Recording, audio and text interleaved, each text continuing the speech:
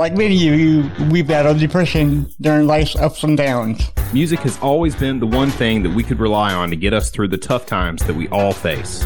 Follow us on our journey as we discuss the healing power of music, Interview bands, break down genres, review band biographies, and more. This is the When Words Fail Music Speaks podcast with Blake Mosley and James Cox. And now, the When Words Fail Music Speaks interview. Of Matthew and Callum Bennett, the project initially began in 2013 as a way of helping Callum's confidence, but snowballed into something that neither of them could have predicted. Their music is built around creative lyrics and tightly woven, imaginative dual vocals, combining the aggression of metal and the verbal skills of hip-hop with the energy of youth and the experience of age. They create hybrid songs that are a fusion of high-energy rap, electronic, metal, and dance music. They have performed all over the country, written for award-winning TV shows and films, and have been featured on the TV Asahi in Japan and other worldwide streaming services. In 2019, they were chosen to be the face of the Give Us a Break anti-bullying campaign, and their charity song Spectrum gained nationwide coverage. A common phrase heard at any of their performances is, "I don't normally like rap, but I liked that." Energy, skill, and passion transcends genres. So without any further ado, please welcome FMA and 12 Gauge to the show. How you doing, guys? Hi, we're cool. We need a huge ovation after all that. I know. It's a lot. We also need to add at the end that we're both really annoying to kind of make up for all the big-headedness. Yeah, we do. So, we need something annoying at the end. Yeah. They're also really annoying. So, well, you didn't hear it from me, so okay. Oh, no. So let me ask you this: hearing that for I don't know how much you heard of that, whether it's 20 times or just hearing it for the first time. Did y'all think that you would do this much in this short amount of time? Being a rap group. I don't know where to start. Do you want to go first, Callum? And explain? Yeah. Because this is such a complicated and huge story. Also, okay. I've got a really naughty cat who's trying her best to be as noisy as possible and sit on all my words. Okay. Oh, she's fine. So just so you know, if you hear anything or I disappear off camera, it's because she's either throwing up somewhere or she's sat on my work. I got you. Yep. But yeah, sorry. Go on, Callum. Oh Yeah. So we kind of started. So pretty much this whole thing, it's a big story. So when my dad was younger than he is now, he was in a band called For My Anger. That's where the FMA comes from, the abbreviation. And pretty much they were hardcore heavy metal, and they used to gig around Preston, and they did tours and stuff like that. And then, how you put it, Dad, is that an evil record producer came along and promised them the world, and then everything fell through, and it kind of sucked the heart out of the band and kind of destroyed his love for music. Simultaneously, while that's happening, I've watched him on stage as a kid, 5 or 6, and I fall in love with the idea of being a musician. I don't know what I want to do yet, but I love the idea of being on a stage and just the power that you have and all of that stuff. And it was whoa, that's what I want to do. So then throughout all of my childhood and young teenage years, I'm thinking, what can I do? I wanted to be a DJ at one point. I wanted to learn how to play the guitar, but all those things take patience, which teenagers don't have. Well, I didn't have as a teenager, some do. So I never really, I knew I wanted to perform, and I knew I wanted to perform with my dad. That was always the thing. I remember really distinctly as a teenager thinking, I should go away and learn how to play guitar and write a song, and then randomly just turn up and play the song for him, and he'll be well impressed. Or if I'm a DJ, imagine if I was a DJ in his band and all this other stuff, teenage kid sort of stuff. Yeah. And then there was a day when we were driving somewhere. I forget where it was, but my dad was in the car and they played Eminem. And in my head, I just started to fall in love with rap. And I just loved rap. And then one of my friends at school was like, "Oh yeah, there's learn how to rap lessons." And me being the cocky teenager that I am, I'm there like, I already know how to rap, mate. Had no idea how to do it, but being the cocky teenager, I was like, yeah, I know how to rap. Yeah. And then on the bus back, I remember I had a notebook in my pocket, and I just started writing in the notebook, and that became like my obsession. Like I used to sit in the back room listening to like DMX, his like first album, and just writing. And then like I found MOP and all this other stuff, and I just kept writing. And that was what kind of got me through being a teenager. And then I had to move in with my dad. And to me, at that point in time, because of everything that had happened when I was a kid, it was like having access to Eminem in my living room. So every day it'd be, Dad, I found this beat. Dad, listen to this. Dad, I've done this. Dad.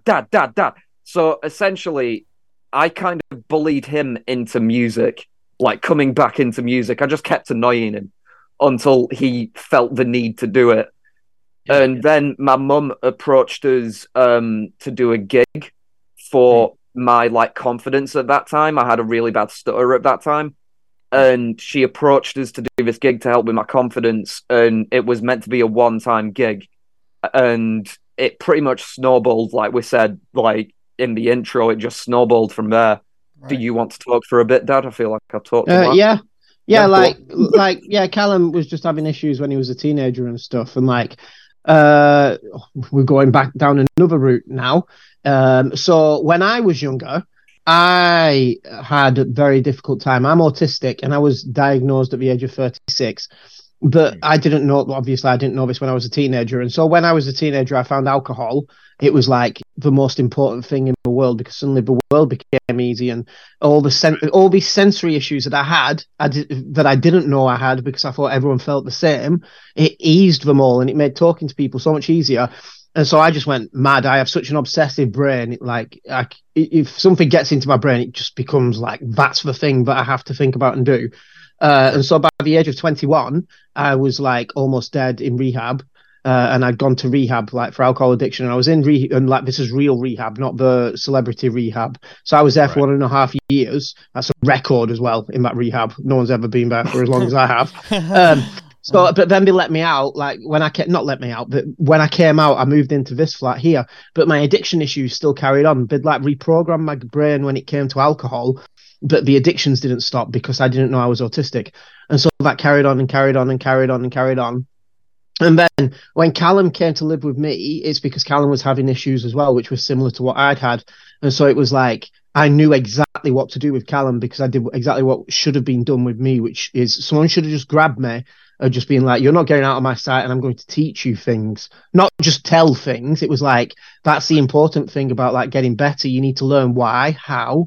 Do you know what I mean? It's not just one thing. It's not like, oh, don't drink because it's bad. It's like, don't drink because you're drinking to hide something, which then in turn damages something. And it's like this whole massive things, and people don't like explain about it all. So I did this with Callum, but then he came to live with me, and like he said, he started doing all these raps and things to me. And I'd even said to my friend, yeah, he's going to end up getting me back into music, I know.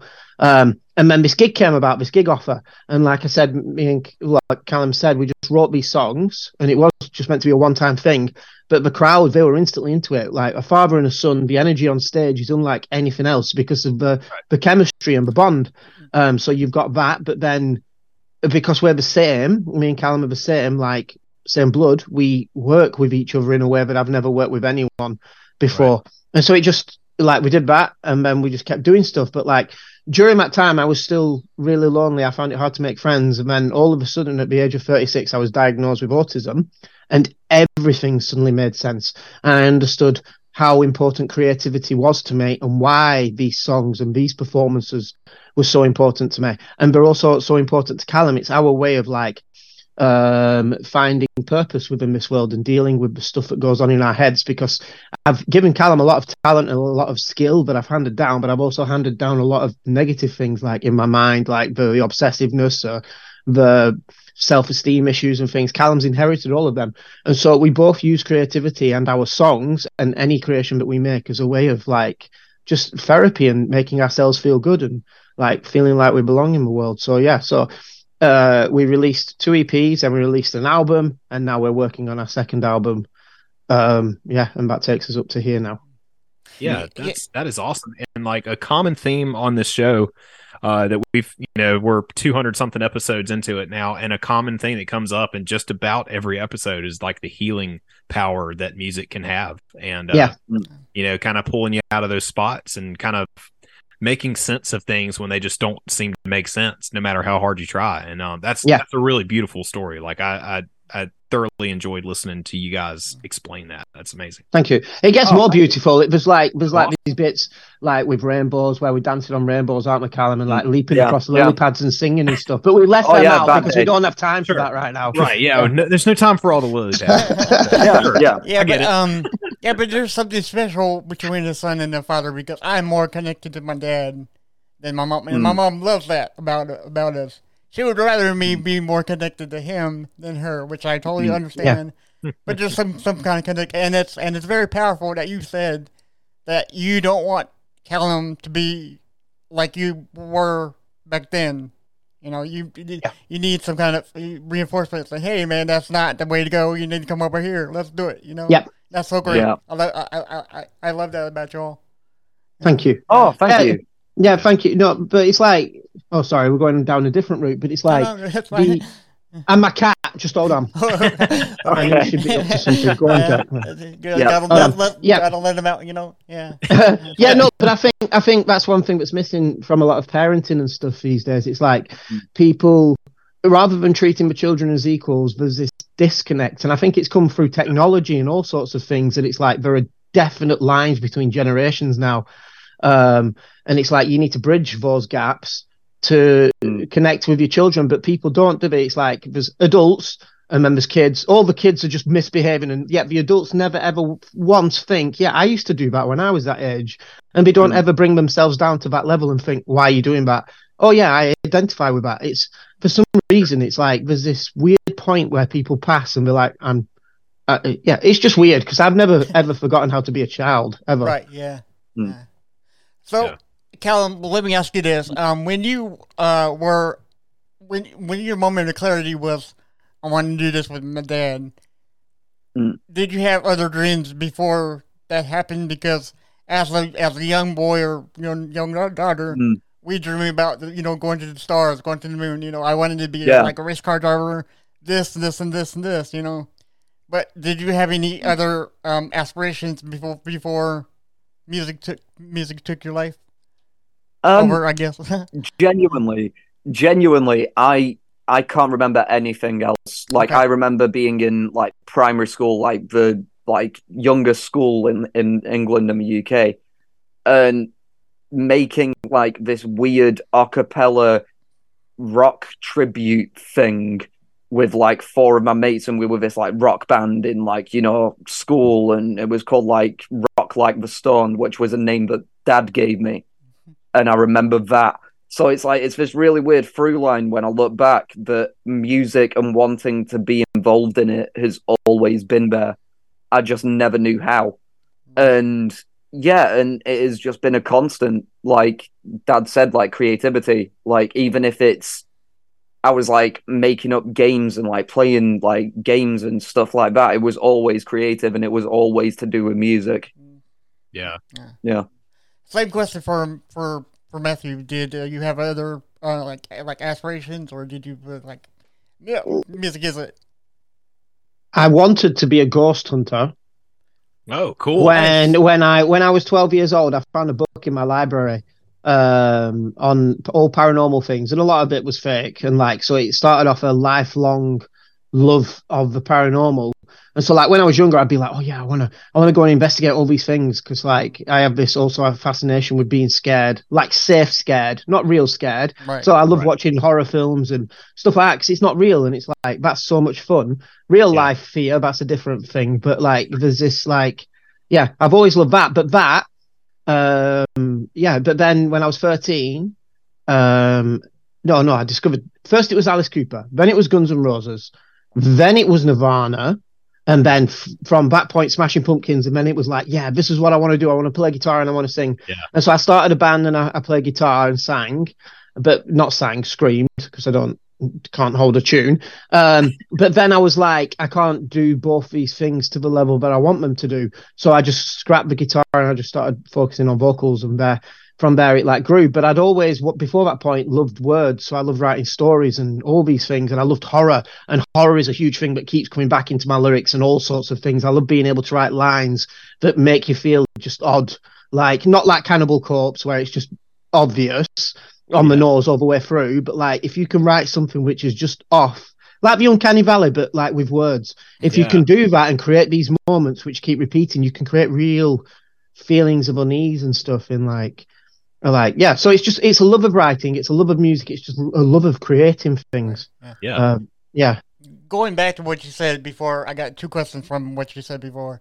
What is your favorite scary movie of all time? You can't ask that question because that's like saying what's your favorite video game of all time. It's not one.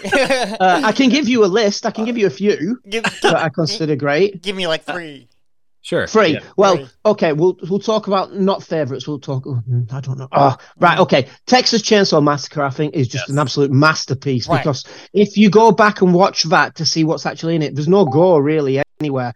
There's no real disgusting things at all. But you come out with it with such an ugly feeling that it's just like so immense. And I also love their bravery, like shooting a lot of it in the daylight. I love that because like there's like all these really easy tricks in scary movies, like make people jump, put them in the dark, use music, and it's like Chainsaw Massacre just got rid of all that. Oh, because it's like the bit where he's chasing her through the woods and the only soundtrack is a chainsaw and her screaming. It's like, what the hell? After I watched that with my brother for the first time, we were both it was so funny because at the end of it, we were like, what the hell are we watching? So Texas Chainsaw Massacre, there is a BBC like pseudo documentary called Ghostwatch. Have you ever heard of that? I have not. It came out before Blair Witch. It's the first ever TV thing that said it was true when it was on. Right. And this thing affected me more than anything else because like this was around when I was 12 and I'd got into ghosts, and so I was reading all these books, and one of these stories was the Enfield Poltergeist about two young girls, and like they were haunted. And then Ghostwatch was this BBC pseudo documentary, so it had all these real presenters, but it was all scripted, and it was so cleverly done. But they based the story on the Enfield Poltergeist. So when I saw these two girls and the mum, I thought we really were in the Enfield Poltergeist, and it wasn't at any point said that it was a lie. And so as the thing went on, it just got scarier and scarier and scarier, and because I believed in that stuff, and I believe what I was watching was real. It took me to a place of terror that I've never ever experienced before, and it was like it's permanently like affected me. But if you get a chance, watch Ghostwatch, a BBC pseudo documentary. So Ghostwatch, Texas Chainsaw Massacre. That's two. And that's two. Yeah. I'm going to ask you next, Caleb. So get ready. I'm ready. Okay, all right. Well, I'm going. Okay, right. We'll go with The Grudge. It's not these three. I wouldn't necessarily say. Oh, it's so hard. This The Grudge. I'm choosing The Grudge because every time I watch it, it's just as scary. It always creeps me out. There's just something about The Grudge which is just a really, really frightening film. But I could list so many more for so many different reasons. But I'm going with those three. There you go. Another question before we get to Caleb section. Now you mentioned a band that is near and dear to my heart, and I wanted to know. I knew you were going to come back to that. How important it is for me, and I hope it's important for you too. Nirvana. Yes. So I'm going to ask you you're probably going to hit me for this again, but whatever. What's your favorite Nirvana song? Mine is. Yes, I've got it. In Bloom. Bloom. No, mine's Scentless Apprentice. Nice, yes. I just love how noisy and horrible that song is. I absolutely love it. Like it's just, it's like an assault on your senses. And like I'd listened to all Nirvana stuff up until that point, and that was when I was like, "Wow, this is like I love this. I love how ugly it sounds." Right. because they made In Utero, didn't they, to just mess with everyone, because like Nevermind had propelled them to like mainstream success. So they made the most noisy, ugly album that they could.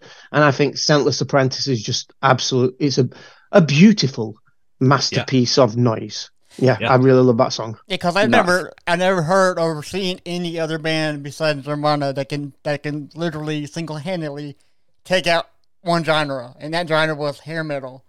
Hair metal went out, grunge came in, and boom. I do remember, like, the first time I ever heard Teen Spirit on MTV, I genuinely got goosebumps and tingles, and I've never ever felt that with another song ever again. It was like, the first time I heard it, I was like, what the hell? This is just immense. Like that and it was just like, it created a feeling in me that no song has ever created before. It was just it was so weird. It's like, it was madness. Cool. Okay, Callum, favorite horror movie, 3 favorite horror movies, and then the Nirvana song. I mean, if you like Nirvana. I don't know if you're a Nirvana fan, are you, Callum? I've only ever heard what you've played me, and I think it was, what was it? Sleepless Apprentice? Is that it? You played Senseless Apprentice. Senseless Apprentice. Yeah. Okay. But then there's also Milk It. I really love Milk It too. Right, okay, yeah. They're all great. No, I mean... Senseless Apprentice because of a rhythm. I love rhythm in music. Like dun, dun, dun, dun, dun, dun, dun, dun, dun, dun. That's Senseless Apprentice, isn't it? Yeah. Sorry. Yeah. Okay. But so horror movies though, my 3 would probably be, I should have been thinking about this really. Wreck, if you've ever seen that. I was going to choose Wreck, Callum, but then I was like, no, I'm choosing different. That's the best. I love that one. That has some kind of like a stalkerish, kind of creepy, but man. Yeah. Good pick. Yeah, and yes, there's Wreck, there's the Alien as well, the original Alien. And I would. Sorry, I'll shut up. Just let you talk. Sorry. Dad. I'm just picking up everything that you left. I know, no, but part of me wouldn't. I don't know. I don't know if I consider Alien or Aliens horror films. Yeah, but that's because we're so far removed from it. Because Alien was on the ship and that was super scary, so that would be a horror movie. Yeah, I know, but like, I'm interrupting Callum. Callum, you carry on. I'll just keep talking over you. I'm sorry. And the final one. The Thing by John Carpenter. That was what I was going to say. I was literally just about to say. Yeah. You should have given me 10. I feel robbed. I'm sorry. We'll have you back next time, and you can give us 20 of them. Okay? There are also 2 that I would also like to say, just for the people watching, if they're into horror movies, or both of you if you've not seen them. The first one is Lake Mungo. Oh, Lake Mungo is immense. Yeah. Sorry, Callum. Oh my god. And the second one is The Host. It's a British horror movie that was made. Oh, yeah. I should have gave you 20, man. I should have. You should have. Yeah, really The Host is a horror film made over Zoom. Like they made it during lockdown. I know exactly what you're talking about. Yeah, it's absolutely. They filmed it during lockdown in 2020. Yeah, right, the whole thing is filmed on. It's crazy. Yeah, it's well impressive. Is that? Honestly, it is also about that film has given me this like fear of Zoom calls. Whenever I'm in a Zoom call, weird, right? Yeah. Well, it's also that thing where I feel like it uses it really well of that fear of you're not in the same place. So you could be like shouting at someone saying something's behind you, and like if they're muted or their like computer's messing up, they don't know. Right. And it's like that whole thing of like right now, it's like I saw the door move behind Dad. It's like that type of horror. Yeah. Oh no! It's the cat. It's my frigging cat. It is the cat. It is the cat. It's the cat. But, you know, we hope it's the cat. Yeah. Good Lord. Yeah. So, okay. So, Matt, I want to ask you this. So what was it like growing up for you? And where did you find music, or did music find you? Me or Callum? You, Matt. Yeah. Well, I don't know. My dad's always been a massive music fan, so he used to play stuff to me ever since I was little, like really, really young, like 2 or 3, and he'd play like tracks from a band called Marillion, which was a prog rock band in the 80s. and they really influenced me. But he'd play like little bits of songs, and I'd be like, "Oh, I love that bit," and I love that bit, and so like it was something that was always there. And then my mum would listen to like Iron Maiden albums and Meatloaf albums like every weekend when we were all tidying the house, and we'd listen to them over. And then War of the Worlds, that was just terrifying as well. But so like music's always been there.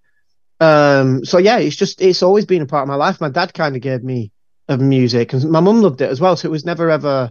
It was always just a part of everything. And when I started having these dreams of wanting to be a guitarist or whatever, I think everyone just thought I was being silly and things. But yeah. So it's always been there for me. Yeah. Yeah.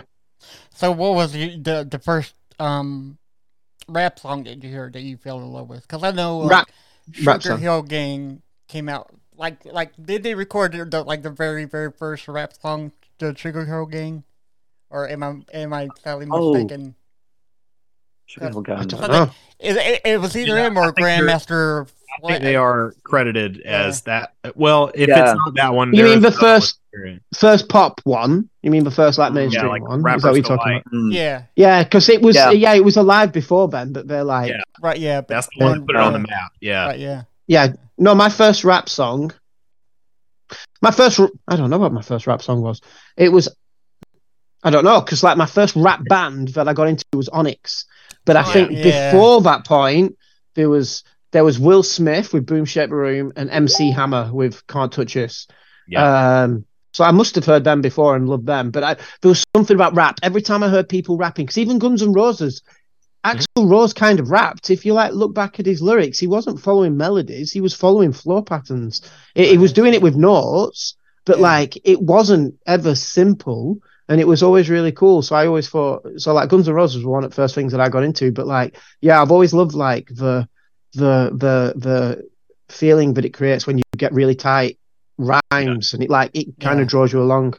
So, but Onyx was my first rap act that I really, really loved. Yeah, because you're right, because in like Paradise City, he kind of raps the raps the chord, like raps the verse, and I found that strange that no one really mentions it, but like he did, like it wasn't just normal singing what he did. Right.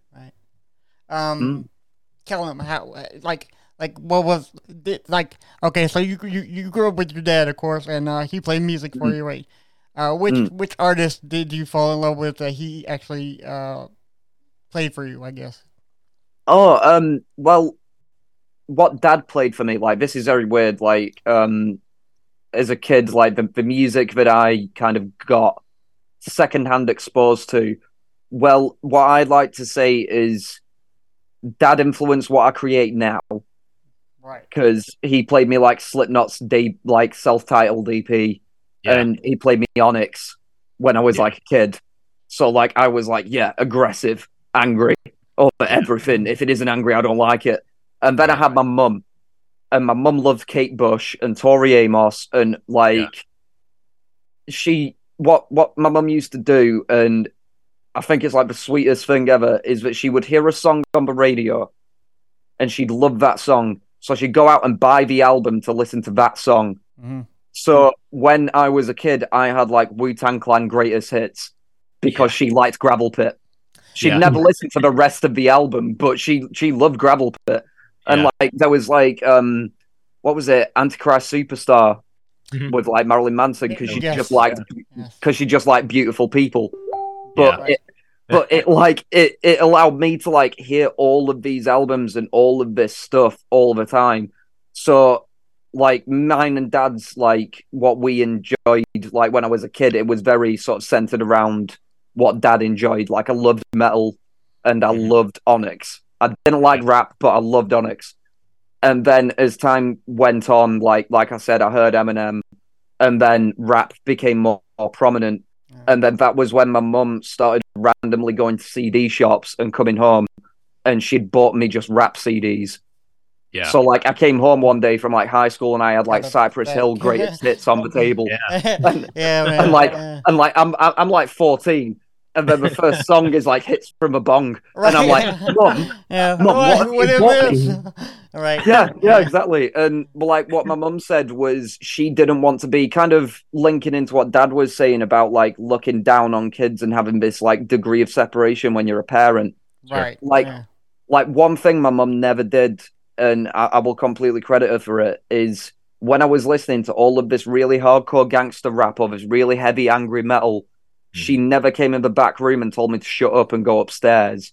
Yeah. She'd like wait until I was gone and then, I don't know, listen to like orchestral music and be like, thank God he's gone.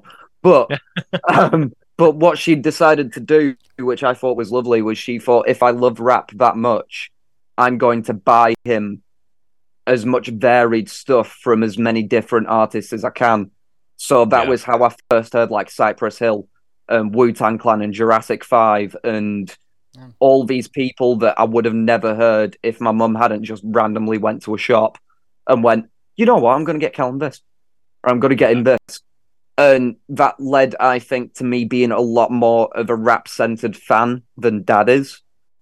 Because I see Dad being on like the metal side, like FMA. I keep calling you Dad. FMA. It's FMA. fine, son. There you go. So FMA, pretty much, like, I see him as having all this knowledge of all metal, which I don't really have. But I have, like, extensive knowledge of all of these, like, rappers and underground rappers that whenever I play FMA, I love his reaction to it, which is like, I'm bored.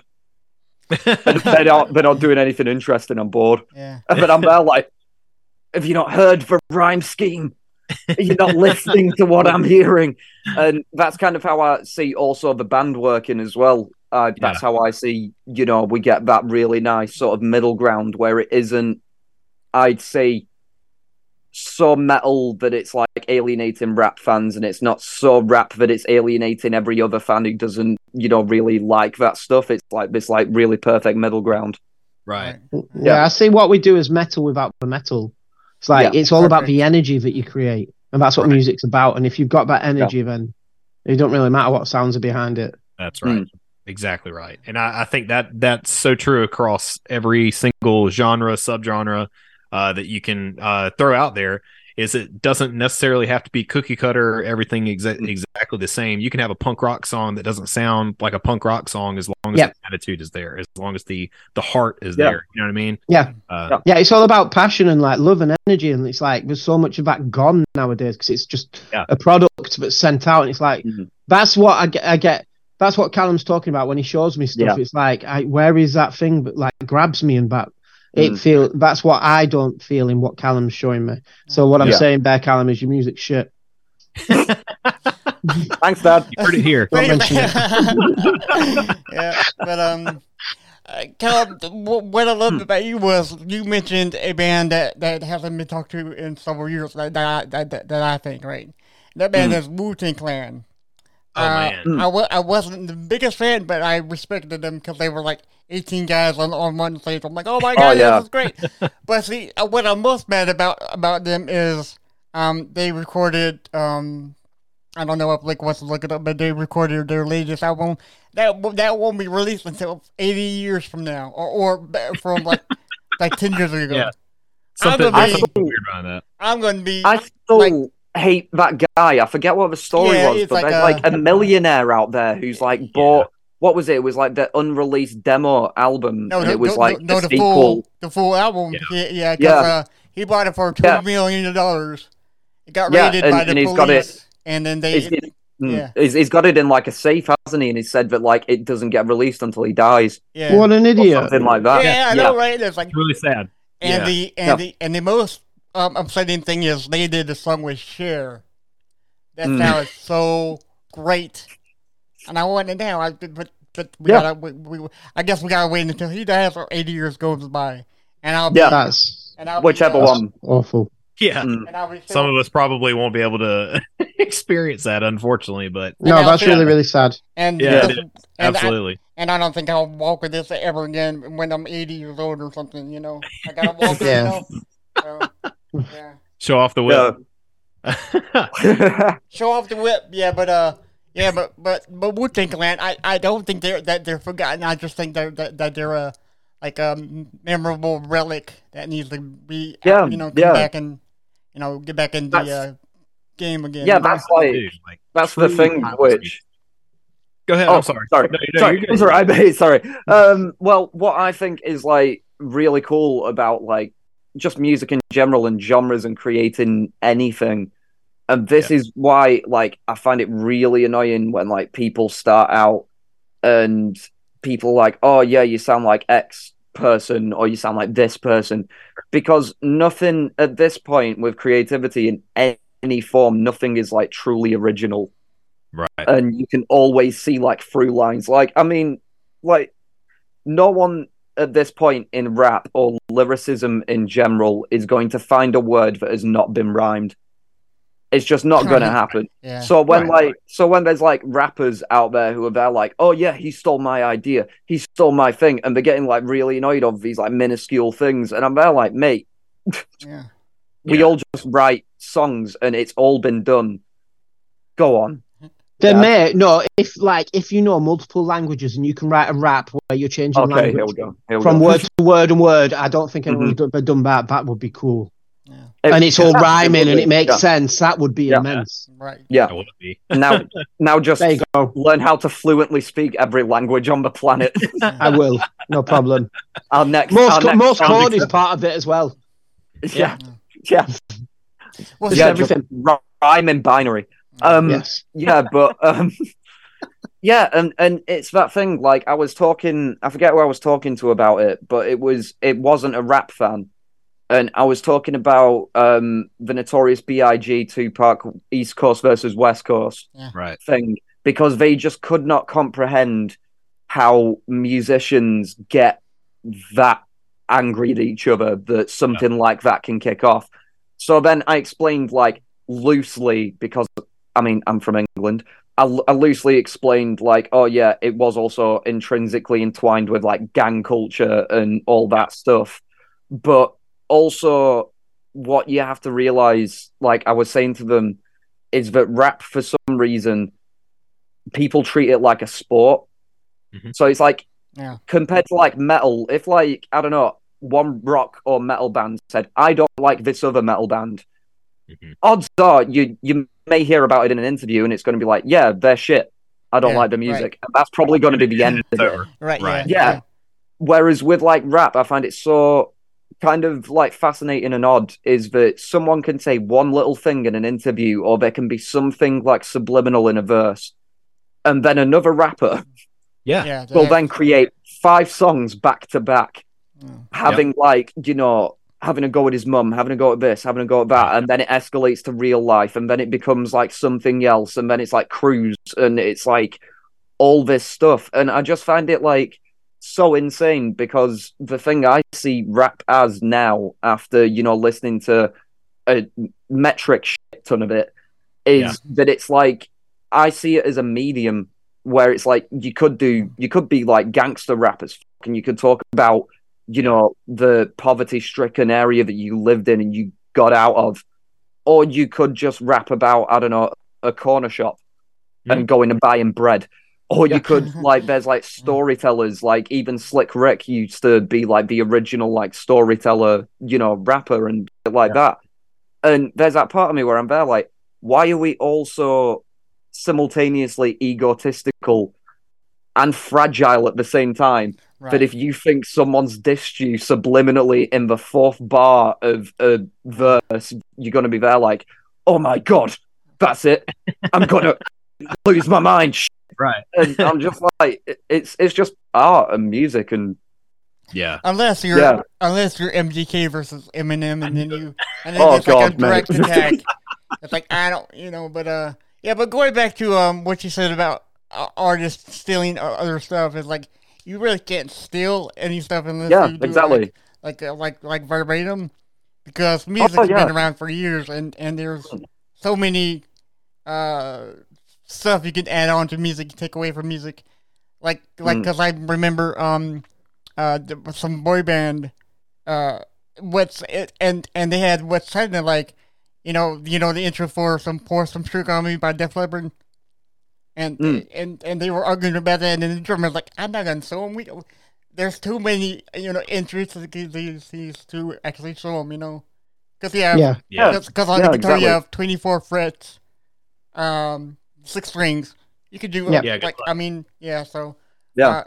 yeah, There's Yeah, only there's so only- many. yeah, Go on. Yeah, there's only so much. It's just your view and your take on how it's meant to be. right, Yeah. It's just mad. Yeah, because I heard like a new metal song, like a recent metal song the other day, which sounded like Immigrant Song. It had the same kind of rhythm, and it's like you can only do so much. You've just got to do the best that you can with what you've got. That's it, and just hope that you write something that connects with people. But that also goes back to like passion and energy. It's like if it's real, then it's like that's what matters. It's the feeling behind it more than anything. Yeah. So Yeah, definitely. So Matthew, I got a question for you. Okay, so I was on y'all's YouTube the other day, and for everybody, go to youtube.com at FMA 12 gauge. Yep. And 12 is 1, 2, 12. Yeah. It's Gage is Gage as well. It's not. Yeah. it's not. Yeah, because that's Callum's middle name. That's his middle name. Nice. That's So I know why. yeah, cool. Okay. Like that. So you stated where you found out where you were diagnosed with autism, and we talked about that before. In the video, you said everything changed, but nothing changed. Would you please explain to us more in that? Going like nothing has changed, but everything's changed. What did you mean by that? Well, it's like, so I live my life. It's like, and the way I like to refer to it is it's like a twist at the end of a good film where you've seen, where everything, absolutely everything that you need to understand what's coming, you've seen and you've witnessed and you've experienced and you've been there for every single part of it. Not a single part of that has been kept secret from you. But then at one point you get told one little thing, like the butler did it or you're autistic. Right. And then everything, then retroactively, you go from this point in time. So you've gone on one line a long time, then you get to this point in time, and then everything before that point changes. Right. Even though it's all exactly the same, you just view it from a slightly different angle. Right. But I think that's the best way I've got of coming up with it. It's like a really good twist at the end of a film, like Fight Club. Yeah. You find out Tyler Durden. Oh, don't want to give any spoilers. Spoiler. Someone might not have seen it. But yeah, it's like 30 years. Yeah. But it's like that because there was nothing hidden at any point. It was all sort there. But that's what I mean. Nothing changed. Everything changed, but nothing changed because reality didn't change. I didn't change. I was still the exact same person. You. Right. Yeah. It's just a knowledge that I had changed. Yeah. In a very positive way of looking at that, because some people, like they take news of that kind of stuff in different ways, and that's a very, a very positive way to look at that. I love that. Yeah. Well, yeah, no, I think one of the biggest telltale signs with me with my autism is the processing speed that I have. So like, it takes me a long time for things to sink in. So like, Prince is I think Prince was absolutely amazing, but I didn't even feel his death until a year after he died. It was like, oh, Prince has died. And then a year later, I felt a sudden like, oh, Prince has died. And it's like that. And like when a hero of mine, Rick Mail, who's a British comedian, when he died, I didn't feel anything at the time. I was like, oh, Rick's dead. That's sad. But then a year later, I felt this loss. And it's like when it came to finding out that I had autism, like the amount of time it took for me to truly come to terms with it was quite a long time. And I went through all the stages of grief. It was so crazy. I went through a stage of anger. I went through a stage of not believing it. Like it was just madness. And it was just at the end of it, it was acceptance. But one of the things that really helped me was like my creations. Like that's one thing that I've discovered over the years, because I've spent a very long time isolated because I haven't been able to communicate with people. I can talk, but when it comes to the nuances, I don't understand. And if you don't know you're autistic and you're a recovering alcoholic and you can't go out to pubs because they just make you feel uncomfortable, there's like you're kind of kept. So you try and do the things that other people are doing, but it doesn't work, even though you're doing the exact same thing. But the reason it's not working is because you're not seeing all those little bits of body language and all these bits that people don't say out loud and people just tend to pick up on. So, So I spent a long time alone, and so I found during that time I was always making things, and I found that the things that I created were things about my real life but I didn't realize it until after I'd created them. So like I wrote a film script. I studied screenwriting at university and like finished top of my class. But the film script that I wrote was about a breakup that I'd had, and I didn't do that intentionally. But like as we create these things, we've realized, me and Callum, that you subconsciously write and create about things that are troubling you. And so like creativity is such a healthy thing to be doing, but because of the world and age that we live in, where you've got all these knobheads everywhere who just spend their lives trying to destroy other people's lives, it's a really hard thing for people to be able to find the bravery to do and share and stuff. So one of mine and Callum's like major like goals and stuff is to encourage people to create. Like, doesn't matter what you're creating. It could be a statue, it could be a story, it could be a book, it could be a picture, it could be a song, it could be anything. All that matters about that creation is that it's helping you, because you'll discover things about yourself and like learn things. But yeah, like the act of creation really helped me to come to terms with my autism and stuff. Like, because I find nearly all my stories, everything that I do is always about one person living in a flat with no friends. Right. And it's like, it's mad. It's just mad that like that's just because I can write that character. I know that character really well. Right. I'm good. Yeah. So okay. So thank you for explaining that, because I didn't know exactly what you meant. So that's awesome that you helped us understand about that. It's okay. So Callum,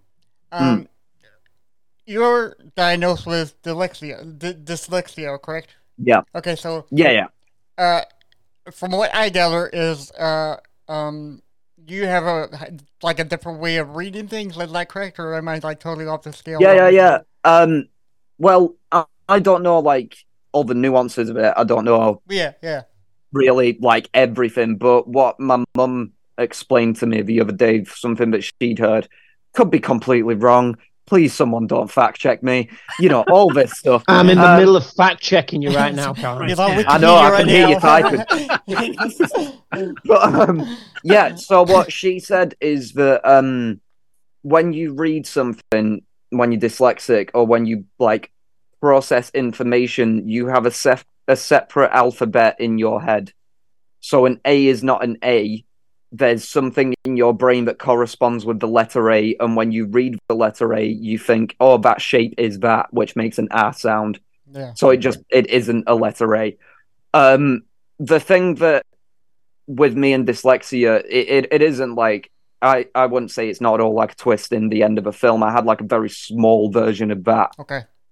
So all the way through high school for me, I struggled a lot. It led to a lot of issues, a lot of similar things that Dad went through.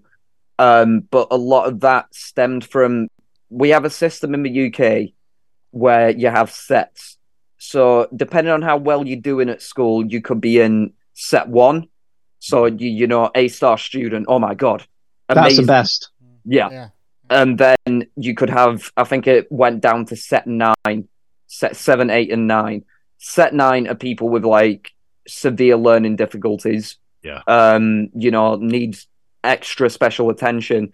And then 7 and 8 are usually reserved for people who are bad kids, or what is perceived as bad kids, people who like talk a lot, don't do homework, all that crap. Right.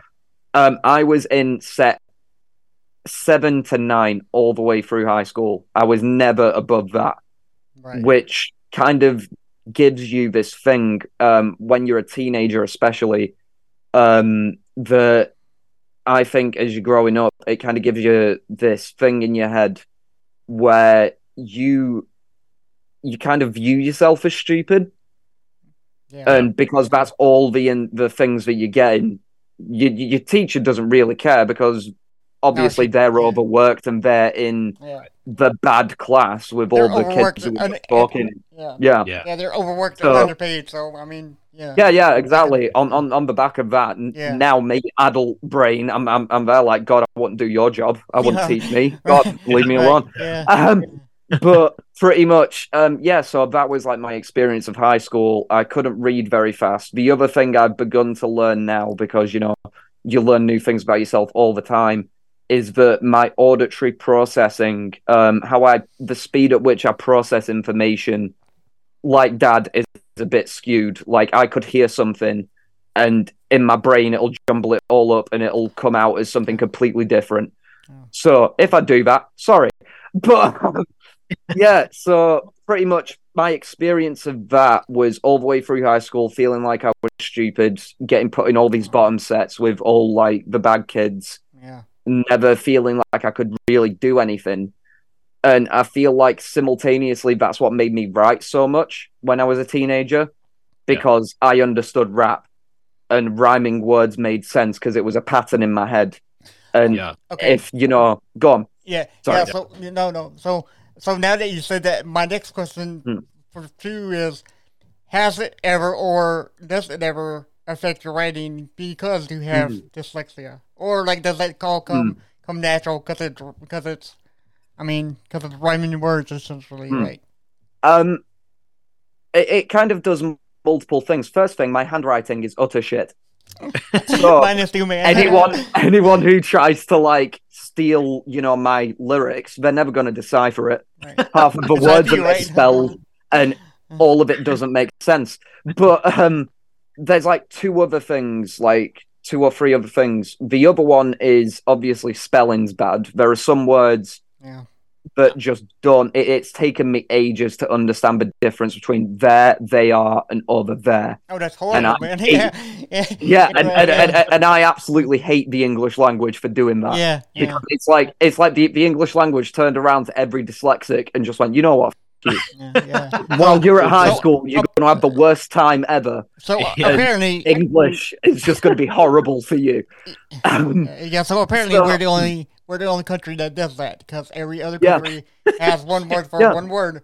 We got like three different spellings for one. They have genuine separate words that correspond with what the word actually means. Right. And so there's that.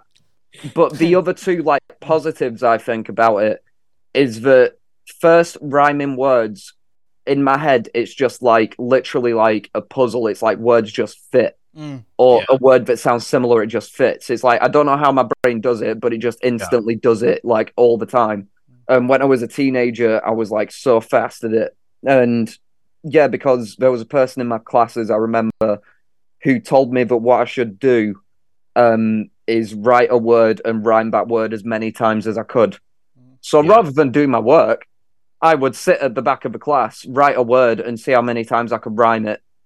That's just what I'd do like every lesson. So my brain's good at that. The other thing my brain is really good at is overthinking and finding meaning in meaningless shit.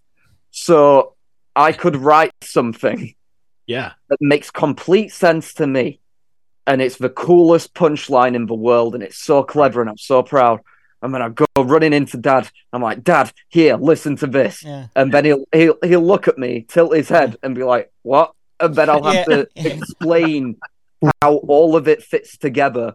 And then even after I've explained it, he's like, yeah, that doesn't make sense. And I'll be like, oh. Yeah, because that was my next question for you was, have you ever wrote something down like, I think this is fire right here. Let me go ask. My dad. And your dad's like, no, man, that's you need to fix that. All the time, mate. All the time. It is the most annoying thing. But just because I don't understand it, we don't change the lyrics, because if Callum understands it, they matter. If I need an encyclopedia and an explanation and a PowerPoint to understand it, then that's my issue. It makes sense to Callum, but they do make sense, but he does need to explain them. Some of his lines are extremely clever and complicated, but if you don't have them explained to you, you don't really know what he's talking about. I have said what me and Dad joke about is I really want to do a song where I do the most complicated things I can think of, and then at the end of every one, stop the song and explain it.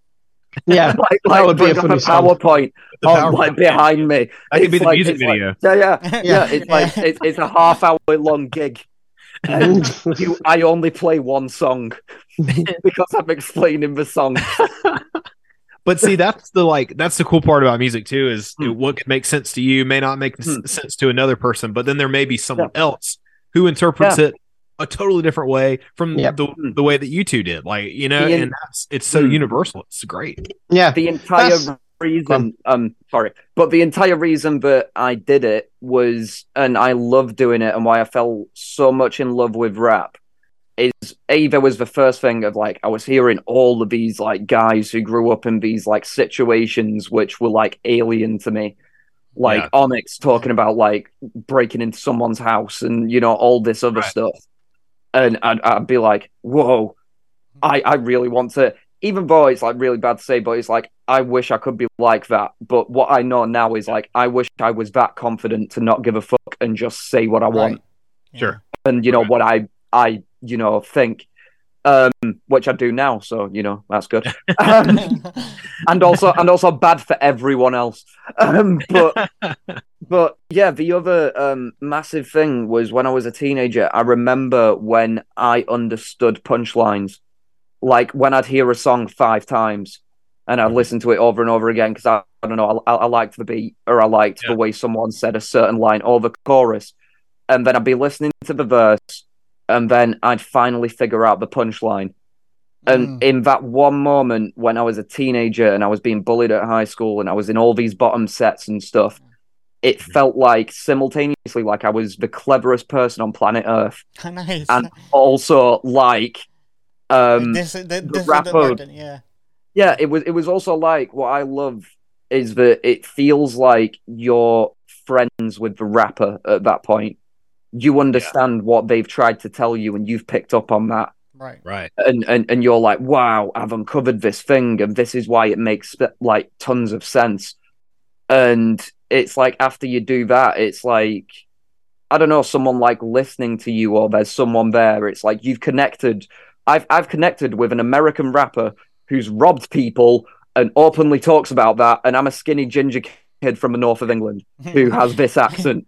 And in that one moment, I understand what he's saying and what he's written, and he's written it for someone like me to understand.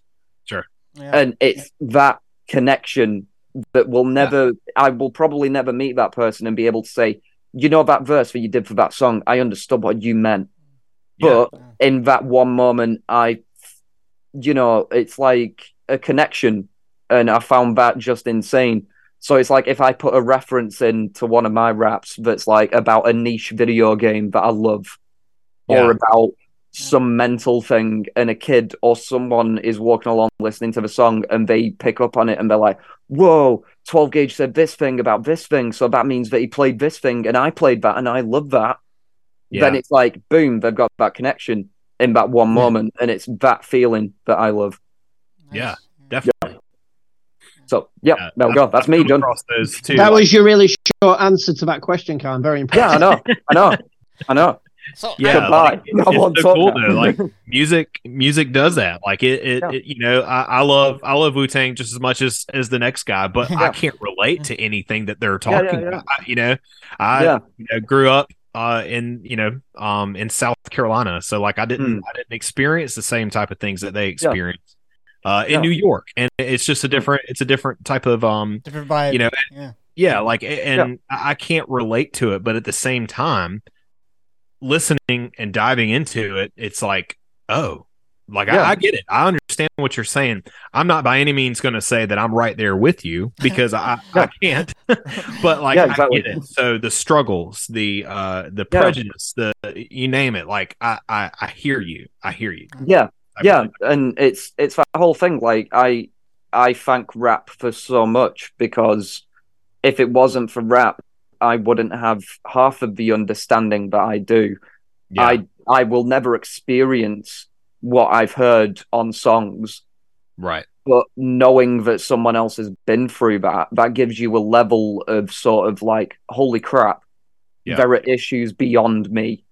And hearing that as a teenager, when you can quickly fall into being so obsessed. And I mean that in like the most, caring way possible, because when you're a teenager and all you care about is you, that means that you find flaws in everything that you do. Right. And all that stuff. And listening to all these rappers talking about how, their friends had like tragically been shot, or how they were treated by police or anything like this. And I started to get that, understanding quite at an early age, like the Joel thing was like simultaneously prison is not a good place, which was really good for me to learn at the time that I learned it. The other one was that, you know, there are issues outside of me, and there are issues that are bigger than me. And at the end of the day, I should feel incredibly lucky, despite the hardships that I went through and all the shit that I went through. I should feel incredibly lucky and, you know, happy to be me and not experience half of the stuff that I was hearing on songs. Right. And then also the other thing is like, and they sound that cool and that confident, and, you know, they're still, you know, making songs and doing all this stuff, even though it's shit for them. Right. Then I can get through this crappy day at school. Sure. And that was like kind of a lot of the things that rap gave me. Yeah, Right. definitely. Are you all okay? So what other we have like 3 more questions for y'all, and then y'all can. Okay. Can I, before we carry on, can I please go back to my Alien comment about it not being a horror film? Because it's been on my mind. Because what happened with me, I can see your head thing. You was like, oh, okay, yeah. I watched Aliens first with my dad when I was 9. Because that's the sort of father that I had. But it was a whole family. Right. The whole family in the front room, and we watched Aliens. And it was terrifying, but I also, because it was all guns, it was exciting. It was such an exciting film. I thought it was scary, and I've never ever considered Aliens a horror film. And because I watched Aliens first, and then I went back to Alien, it wasn't a horror film because I knew the monster. And the horror in that film comes from not knowing the monster. Oh. Yes. Do you know what I mean? So that's why I've never ever considered it a horror film, even though when it came out, my dad said it was the scariest film he'd ever seen. Yep. It's because you can't go back to that moment in time, can you, and experience it like other people experienced it. Yeah. It is a genius film. It's absolutely amazing. But like the horror within that film was all about keeping the aliens secret. Whereas Texas Chainsaw Massacre, that's still a horrifying film now. Right, Whereas Alien, if you know the alien, it's not quite as frightening.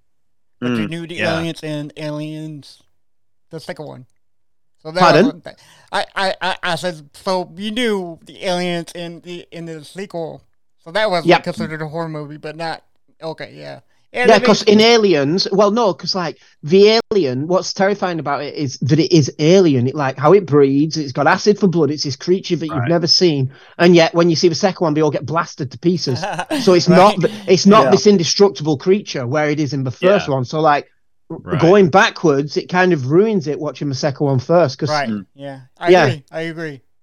Yeah. So anyway, I feel better now. Let's carry on with the podcast. Okay. My mom had a very similar experience to that because she said that when Jaws came out, she was, like a teenager, I believe, and she said that one of the scariest things about it was you didn't see the shark for the longest time. It was just you are strictly going off of the fact that people are just getting sucked into the water and you can't really even see anything. But and my mom was a big like horror movie kind of buff. One of the most like devout Christian women that's ever walked this entire but horror movies was good. Yeah. Friday the 13th, Texas Chainsaw Massacre, watched all of it when I was like, that's well cool. She would edit it. She figured out a way to edit it to where that's what my dad did. My dad took out the worst bits. Found a way that made it safe for us to watch it, and then kind of like kickstarted all that. Meanwhile, I was like terrified of Thriller whenever I was a kid. I wouldn't watch the music video. Me too. Would not watch it. I was like, nope, too scared not to do it. Terrifying video when you're like 6 or 7, Yeah, and I remember with Jaws, I used to be terrified of a bath in case Jaws came out of a plug. Yes, that was a genuine fear that I had. Yep. He's going to find a way to come up through the pipes. And this giant shark. It didn't make any sense. And then I discovered Freddy Krueger, and then there was no help for me because he got you in your dreams. So I used to sleep in the same bed as my brother, in between the walls. So the wall was there, my brother was there, and I'd sleep there. So then if Freddy came, at least I had a 50% chance he'd get my brother before me. That's awesome. Yeah, because I was terrified of Freddy. Man. Freddy was absolutely. Because that's such a horrific idea and a terrifying idea. Freddy Krueger, that can get you in your dreams. Like there's no safety anywhere. I used to, well, after watching that movie, for anyone, I used to sleep in my mom and dad's bed. And it's like, we're tired of you sleeping there. If you could go 2 weeks without sleeping with us, you'll get a dog. And 3 weeks later, we got a dog. So I did my job. Good work. I did my part, yeah. So I had one job and I nailed it. So, nice work. Yeah. So, Callum, how old are you, if I might ask? I'm 24. Okay, so I figured me and your dad are closer to the same age. I'm 42. I'm 43, yeah. Nice. Yeah. Okay, so you remember the Attitude Era of WWE wrestling. I'm straight. The best era. I'm a big wrestling fan, but nice. It's not quite as simple as that, not like with any story. So I'll let you ask your question before I go on a ramble. Thank you, sir. Okay, so Callum, you missed out on like the best era ever. Yeah. But I found out that y'all cover or redid the song, John Cena's song, with Wrestle Talk TV. Yep. Right, yeah. That's Adam Blampied, right? Blampied. Adam Blampied is in it. Yeah. But, we did it with Laurie Blake. Laurie Blake. Yeah. Laurie Blake. Yeah. So how did all that come together? Because I know that your crew, Dreadnought, and I think your name is No Tricks.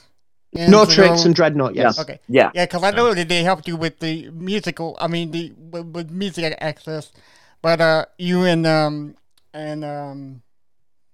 forgot his name already. Laurie Blake. Thank you, sir. Yeah. Just call him whatever you want. Stephen. Call him Stephen. Yeah, Steve. Okay. Yeah, y'all and Laurie Blake rewrote John Cena's theme. So how did that come together? And has John Cena contacted you about it? And I'm going to go first, Callum. Please do. Right. You talked for ages then, Callum. So it's my turn. I know I did. Hey, it was about rap. Hey man, it's all. Yeah. So here, right? Okay, there needs to be a bit more. I need to. I can't just do the explanation. Please do what you do.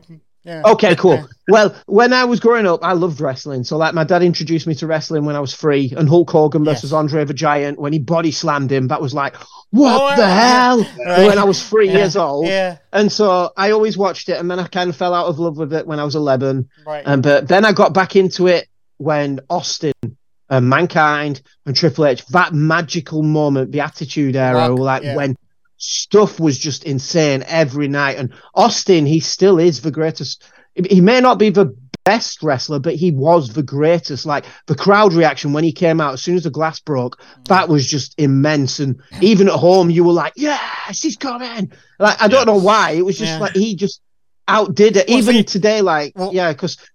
Well, see, the best thing about Stone Cold Steve Austin is he whipped his boss's ass every show. He did.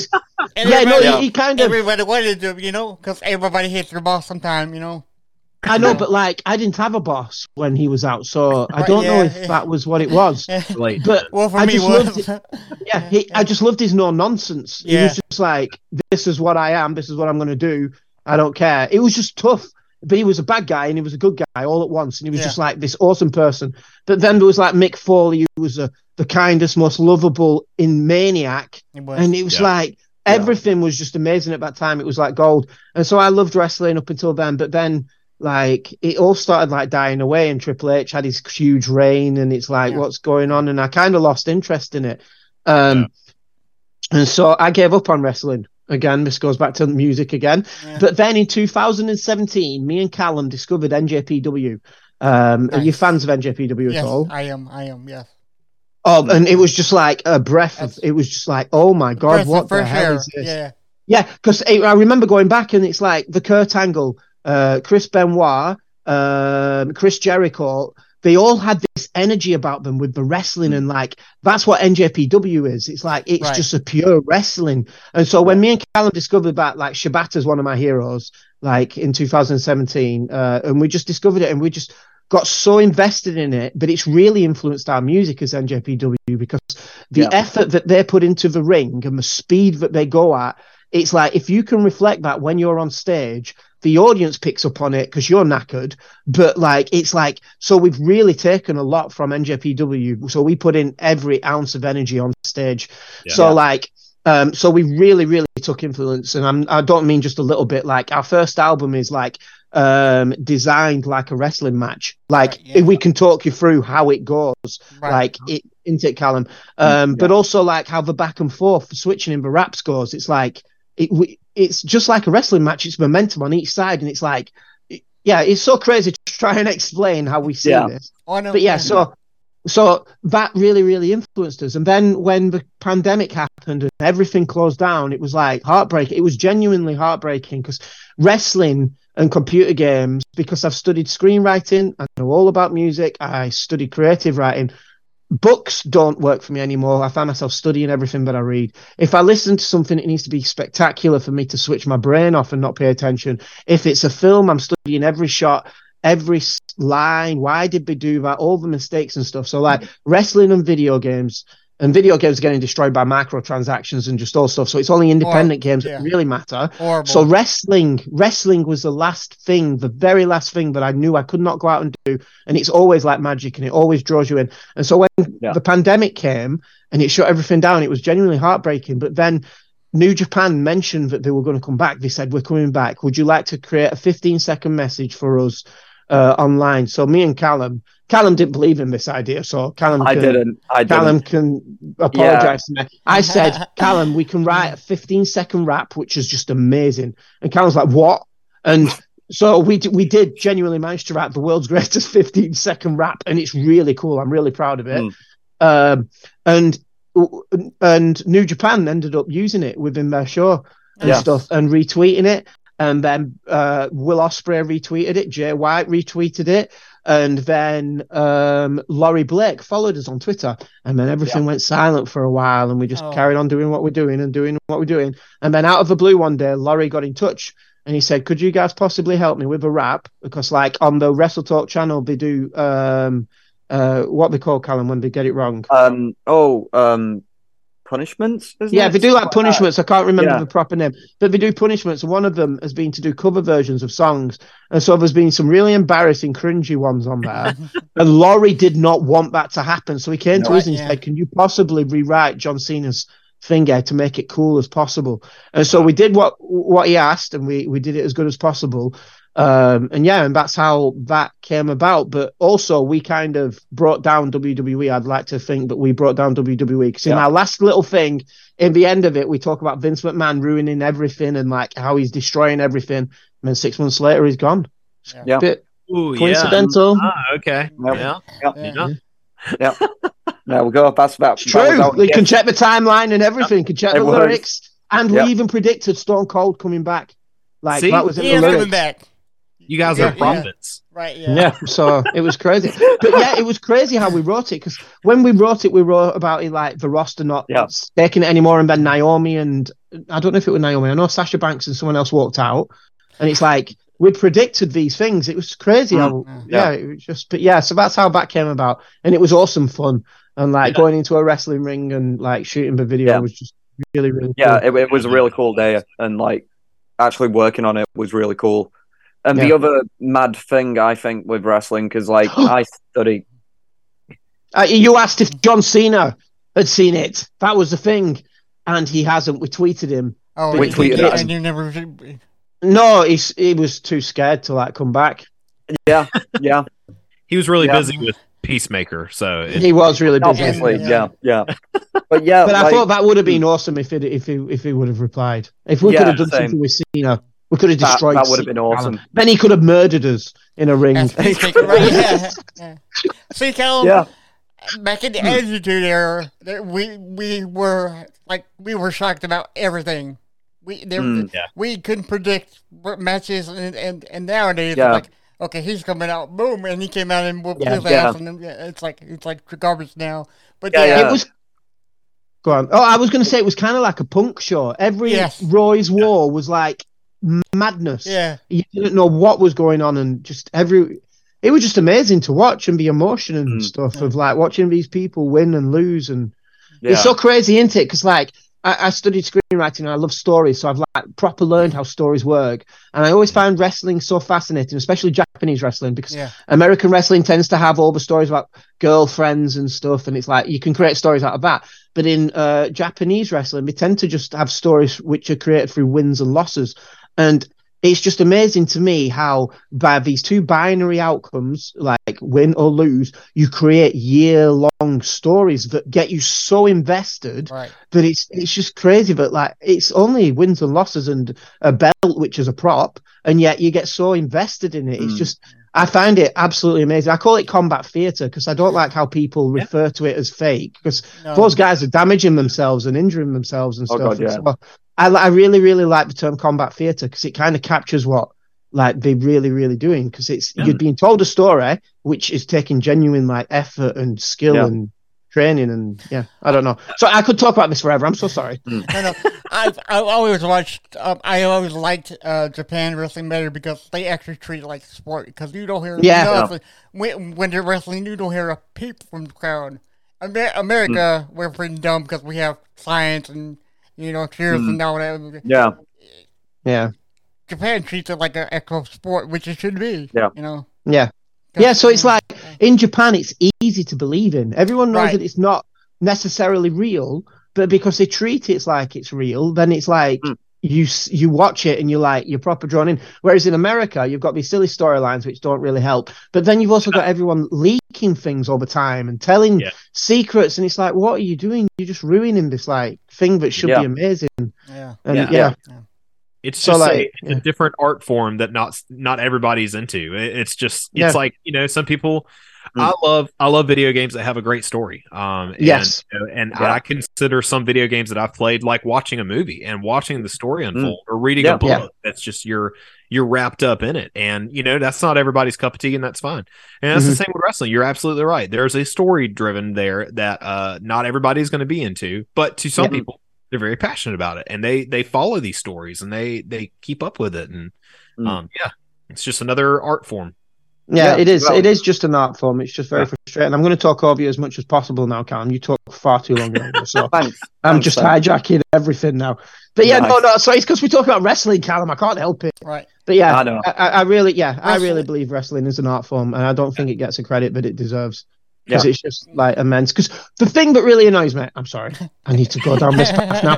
The thing that really annoys me is you've got all these people who consider film stars and films. They're like, oh yeah, I love this film, but wrestling's stupid, it's fake. And it's like, what the hell? This film, they've got a million takes, got special effects and stuff. Yeah, with wrestling, they're doing it there in front of you. You're hearing the chops, you're seeing them fall, you're seeing all this stuff. Yet that's treated for some reason in such a worse way than a film.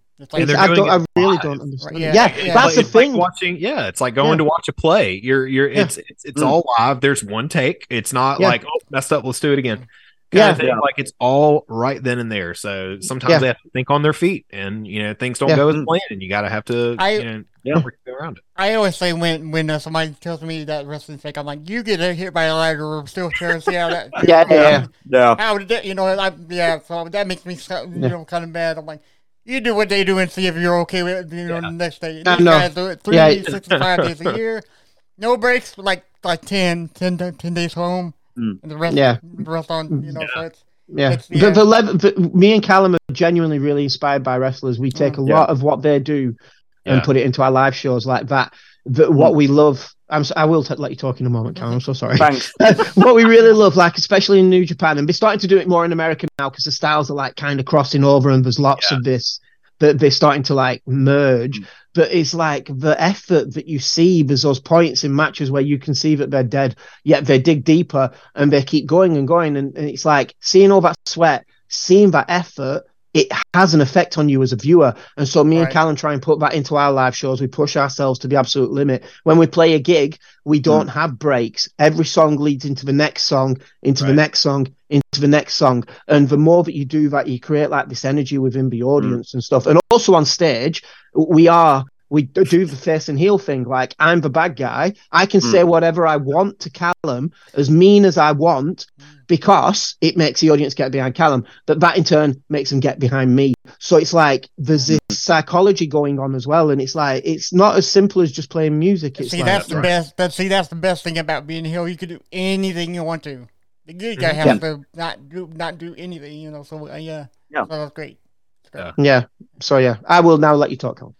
Thank you. So it's also really cool because like Dad said, we started watching NJPW and it was like this awesome like thing for me because I'd only seen like occasional matches from like Attitude Era or like the Austin highlight video that Dad used to have, and I used to watch that all the time because I loved watching Vince get the shit kicked out of him, and it became this thing where I didn't watch it for ages. I think the moment when I dipped back into it was the CM Punk pipe bomb, and that was only because it felt like he was actually saying everything that was wrong with WWE. But then, you know, everything we know now with AEW and all that stuff, CM Punk doesn't seem like the best person. But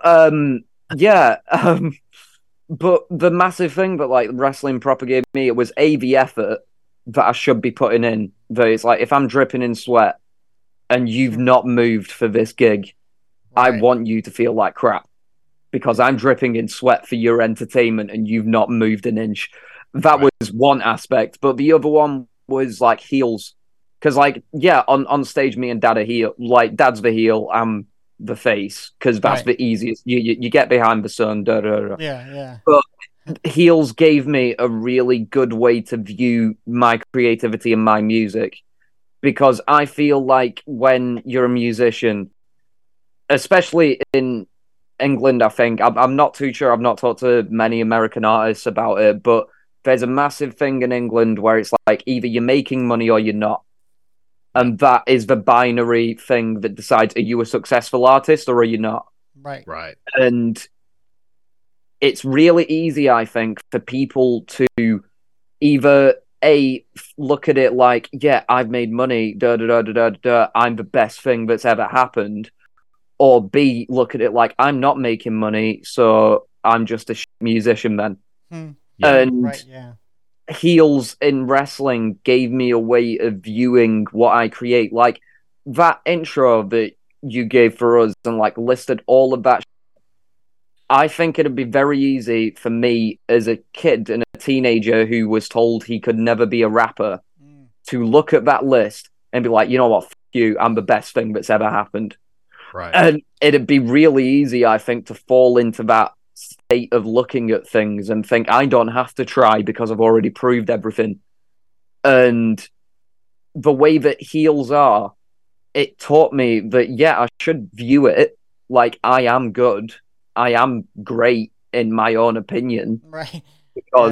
Because realistically, at the end of the day, you're the only one who's got your own back. Right, yeah. You're the only one who's in your own corner. Right. So it's like I will walk around and say I think I'm a great rapper. Because I write the stuff I want to listen to, right? And but then it's also it's the flip of it is like that doesn't mean I'm going to do the full on heel shit of like at your gig when you're on stage I'm going to be stood there like I'm better than you. Give me the mic. I'm going to run up and like fucking give you a low blow on stage. Yeah, give me the mic. Yeah. I think. Oh, so go on, Cam. Can I go? Yeah. Go on. Yeah, no, I think one of the things that wrestling's really taught us, like, especially from promos, like how Austin talks, like how any of them talk. There's a special way of talking. And so that's also replicated on stage. It's like you show no weakness. You build yourself up. You build up this thing. It becomes bigger than, it's like larger than life. And so we've really taken on that FMA is Matthew Bennett, but he's this character that I've created, the one that was built from years of pain and years of isolation. And that's also the story of Matthew Bennett, but it's exaggerated to a point where it's like this maniac on stage, this person dripping in sweat, this person screaming, this 43-year-old man who should not be doing these things on stage, who's outperforming people half his age. Do you see what I mean? It all builds like that. Yeah. And that's real. I think that's what Callum's talking about when he says he's a rapper. It's that arrogance that comes from wrestlers. You have to say that, because if you don't say that, you are weak. That character is weak, and you need to be viewed as strong all the time. Yeah. So we've really hijacked this question now, Callum. But go on. I know. Yeah, I've got another thing. No, I think I also think like a kind of a tangent off of that is it's like a lesson that like I really want to more, not more than like kind of up there with everyone should be creative. I think everyone who is creative in any sense, you should be your own greatest fan. Yeah. You shouldn't just sit there and endlessly like listening to Eminem and like comparing yourself to that. You're not Eminem, you're you, and you should enjoy what you do. And that's what I mean by I am the greatest rapper, because I'm me. Yep. I technically, like, I mean, like, someone else can love someone else. They will have their own greatest rapper, but for me, I am, because it's like I had this thought the other day where I was walking along and I was like, what would Tupac think of himself? Yeah, right. He wouldn't walk along and be like, oh yeah, I'm kind of an alright rapper. It's Tupac. He'd walk along and be like, I'm the greatest thing that ever walked on the planet. Yeah, exactly. And I think there's a way of doing that and still being humble about it. I think it's finding that line that you're not arrogant. You understand everyone has their own creative voice and you can never be like anyone else. Right. But that also means that your individualism makes you stronger and you should be really proud of it. It's like I used to hate the fact that I had a northern accent, and anytime I'd hear myself on an interview, I'd be like, "Oh God, I sound English." How do you think I feel? Oh God, I sound like a hick. Like, go back and listen to these, and I'm like, that's how I feel. Y'all, like what's going on, bro? Yeah, what's going on, everybody? Welcome to. I know exactly. I know what you mean. Yeah, I get it. But it's that thing where now I think I've grown older and I've watched all these wrestlers and like Will Ospreay going in the ring and like saying the most British swear words and being the most British thing I've ever seen in a ring. Him and Zack Sabre Jr. And I was like, yeah, I've got nothing. Like, I'm just me and I can't change that. So I may as well be proud of it, and I may as well be proud of the things that I can do that I know that other people can't do. Yeah. But that doesn't mean that I walk along and I'm there like, yeah, I'm better than you because of that. It just means to have that arrogance of a heel where it's like, I'm proud of that. I'm the best me that I can be. Yeah, I'm the best me that I can be. And I think that's a really, I think that's a good like message to anyone with anything. If you're, whatever art form, or even if it's not even an art, just anything in general, like it's good to be your toughest critic, but at the same time, you need to be your biggest fan. That's what I was gonna say. Because you gotta be your biggest fan sometimes. Because I have depression, and even though I might get like 20, hey man, you're awesome. I love your stuff. This thing inside my head says, no, you're not. You ain't nothing. And you gotta say no. I'm gonna punch you in the head, and I'm gonna go. Yeah, so you gotta be your biggest fan at the end of the day, no matter what. It's a battle. It can be a genuine battle. Horrible battle. But you need to weigh it up, because there's that evil voice, the one which just draws you down and like reminds you of everything bad and tells you how awful you are. But you need to create that voice which is like, I'm proud of that. I really did well there. I did that, and it needs to be balanced, and that's like the hard thing. Yeah.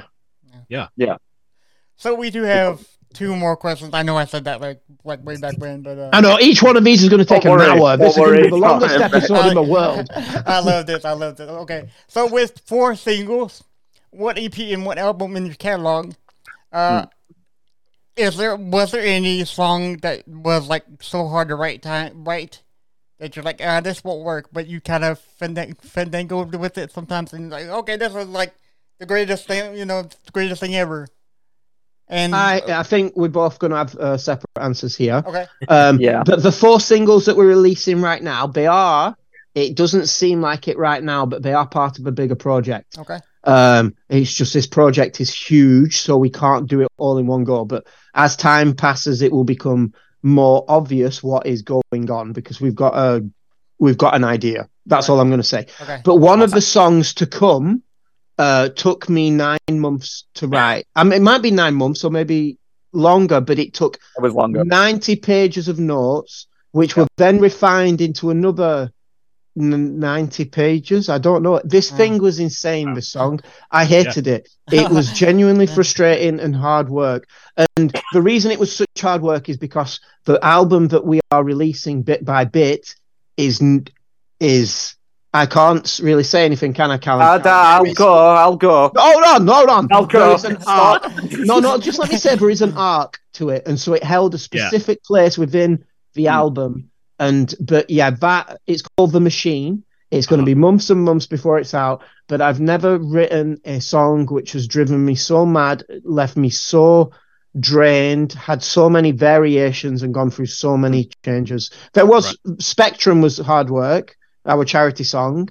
That only took 3 months on. We both worked on that. But this song, The Machine, was mainly mine. And I've never, when it was, I don't know, it was kind of a blur, was that song. Like, it hurt my head, did that song. For me, I also wasn't being just like, Dad, stop talking. Because also, I know how much we both love this upcoming album and how we both are really struggling at the moment with not turning around to people and being like, this is the thing. And us being like, this is why we're so proud. Yeah, but anyway, I would say the hardest thing that I've had to write is everything I've had to write with FMA. Right. Because guaranteed, this is usually how it'll go, is it'll be like, okay, for instance, that like 15-second rap that we wrote for NJPW. I walked downstairs one day and Dad's just stood there and he's like, Callum, I've heard about this thing. So what we're going to do is we're going to write the world's greatest 15-second rap. And you did. And then that is the pitch that I get. Okay. And I'm like, okay, awesome. all right, Dad. Yeah. Okay. Let's go. There's been, what is it? There was also, when we did the Laurie Blake song, the pitch was, Callum, we're going to write the best wrestling parody song that we've ever written. Don't want to write the third best. No. Well, yeah, I get it, but it doesn't need to be up here. It's kind of like right here. I think that a lot of things have been difficult for a lot of different reasons. I'd say that because of how early this began, like I was 15 when FMA and 12 Gauge started, so almost a decade this band has been going for now. But it's had like, I genuinely see it as like I've had like a character arc throughout everything that we've made, and you can genuinely pinpoint it. Right. So it's like our very first things, I was getting used to my own voice. Mm-hmm. You can obviously tell that I'm 15 years old. And then our first album, I'm like 18 years old. And I've kind of gotten a bit more to grips with my voice, but I'm a teenager and I had like my first long-term committed relationship during that album.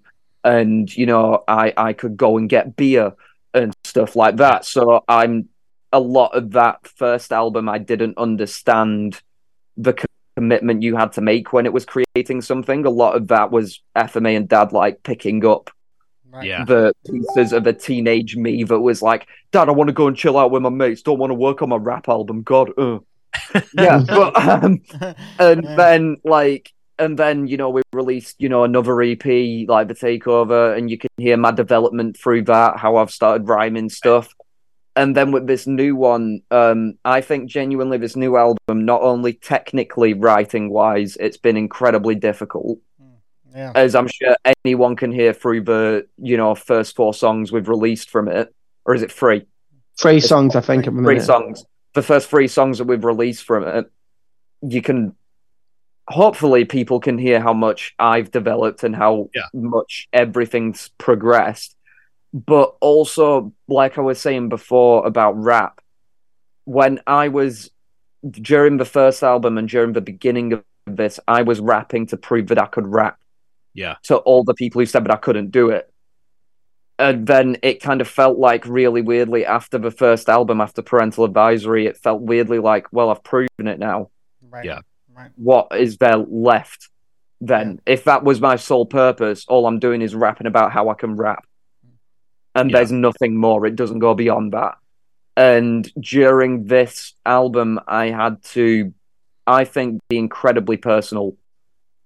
For me, at least. I had to open up to a point, like I talked about, you know, like trauma and things that I had never really rapped about before, like that first long-term relationship ending because, you know, I wanted to create stuff and it just didn't fit in. And then writing about that and finding a way that I was comfortable and like feeling open, because it's very weird, because I think starting out as a teenager and just rapping about rap and how I can rap, it left me very sort of like, I wouldn't say limited, but I didn't feel comfortable being completely open in songs. But then that was what I started off doing when I was writing in the back room of my mum's house and writing about how people bullied me and how it made me upset. Yeah. So I kind of see it as this is like the most difficult things, and it's not through the technical aspect. Right. Like I can sit there and rhyme words to a beat, you know, until I don't know, the world ends. But right. To actually like find a way where I am comfortable talking about something and being like, okay, because a very big difficulty which I've had throughout FMA and 12 gauge is that literally, so from 15 years old, I've been in FMA and 12 gauge. Mm-hmm. And that has meant that there is 12 gauge like this character, like Dad was saying about FMA when he's on stage. So there is this character and this heightened version of myself when I'm on stage.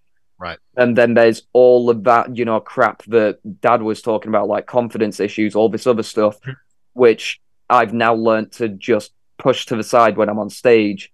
Right. But when it comes to like songs and like, you know, getting to that really deep shit that, you know, it could help people or people could connect with, I had this very defined barrier of like, nope, that's Callum shit. And you get 12 gauges shit. 12 gauge is great all the time. You don't get Callum shit. And I think this new album is definitely, it has been difficult as me learning to just let people in as much as I'm comfortable with letting them in. Nice. And that was my very long-winded way of answering a question. We're now, it took us a year to write the lyrics, and now we're in the second year of working on it. So like, it's big is this thing that we've been doing. So hopefully one day it'll be finished. Hopefully, fingers crossed. It's so cool, like, to hear you guys talk about like the, you know, how long you guys have been doing this, and you know, you're 15, and you know, music is like a really cool like time capsule in a lot of ways. And you know, and you hear like I've heard bands talk about albums that they released 20 years ago, and they're like, you know, we're not the same people that we were back then, and they want to like write it off like they never, like they don't want any kind of association with it. Like, yeah, but 20 years ago that album meant a lot to me, and it helped me get through some just really like tough. Just like Paramore, you know, they got rid of the song "Misery Business" and brought it back. I know. Like, and then brought it back, right? Yeah, so it's like, okay, well, I don't know what y'all are doing, but like, you know, there could be another like 15-year-old, but you know, now that you're not 15, but there could be another 15-year-old today that could hear that and be like, I relate to that, and that speaks volumes to me. And you know, it's cool. Like I love to see it. I love to see how music, like as musicians like evolve, kind of as their music evolves and matures with them too, and just can turn into such a cool thing, man. It's just life experiences. It's like I love it now. Like looking back and hearing all that stuff of like me and my really nasally voice and being like, yeah, it's me, 12 gauge, woo. But all that stuff, which at the time when I first recorded it, and I was like, oh God, I'm so like, oh God, no, don't play that for me. Like now I listen back to it and I'm like, wow, there is actual documented things of me when I was 15 and even earlier than 15.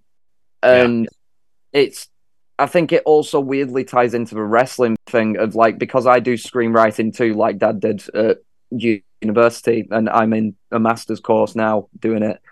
But I see there being a very weird thing with artists where I see them almost like characters, and I see that as myself as well. So it's like 12 gauge as a character, he has an arc and things have affected him and he has changed because of those things.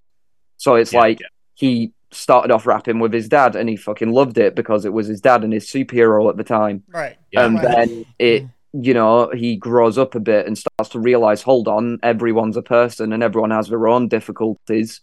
Yeah. And working with this guy is sometimes very annoying in the best way possible. And then it becomes like, oh my God. And now it's like, oh wait, but now it seems like a job because I've got, friends and I can go buy beer and I can, I've got a girlfriend and I want to do other things and this is becoming a job. And then now it's got to this thing where it's like, yeah, it's just me. And this is just how I do it. And then there's the other character stuff. But it's like, that's how I genuinely view it, is that you have a documented story there with me that you can listen to. Like the thing I always said to people about this new album, because people came up to me, like my friends and stuff, and then I was telling them about it in the most hushed, controlled way possible to not reveal anything. But I was like, oh my God, mate, it just kicks the crap out of the last album. It's fucking amazing. And then they'd all turn around to me and be like, be careful about what you're saying, you don't know. And then there's that part of me where I'm like, but I'm 24 now. Yeah. Like, I am an adult. Oh, that felt weird. I am an adult. Almost, right? Yeah, almost, kind of. Right. But yeah, and it's that thing of like, there has been time that has passed and I have learned things and we have both learned things. And I always said it to them as like, FMA, in my opinion, is fucking amazing and a genius at what he does. Yeah. But he's got there. He knows what he's good at and he knows what he can do and he's fucking good at doing it. This is like my 9th year of discovering what I'm good at. Yeah. And what I do really well. Yeah. And that was how I described it to people. And that's what I think people will be able to hear in this new album. Well, see, like I said, I mean, at the end of the day, you gotta be your own biggest fan, And, yeah, exactly. So, I mean, voices will be a good thing and a bad thing. So, I wonder how. I wonder how Randy Orton deals with it. Yeah. Back when he's like, yeah, but we do have one more quick question for you, and I'm gonna let Mr. Blake ask that for you because this is a question we ask all of our guests anytime they come on. Yeah. So yeah. Yeah, so the title of this entire podcast that we do is called When Words Fail, Music Speaks. So is there anything that you guys listen to that if there is no way that you could express how it makes you feel, if you're having a day where you're down in the dumps and you can put on an album or a song that can lift your spirits or either speaks to you in a certain way, and you find a very hard time of describing to other people, but you can say, listen to this and you'll understand where I'm at. Is there anything like that kind of jumps out at you guys? Do you want to go first, FMA? I've got to quickly search something because I forgot the name of the... No, I don't want to go first.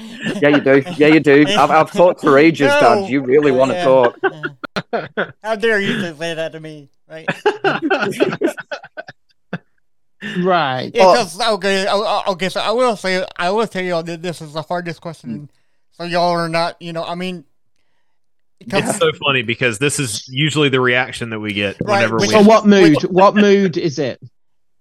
Whatever. Bad day. Bad day is usually where it stems the from. most, yeah. Right. Yeah. Because I think with my autism comes some synesthesia, which means my senses are a little mixed up.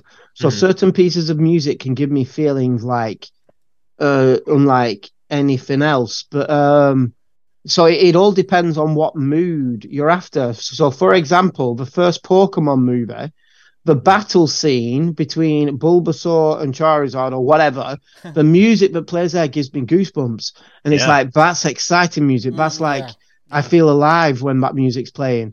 But then if I need to feel, because it's a lot of the time, it's not words that matter to me. It's the music, music more than anything.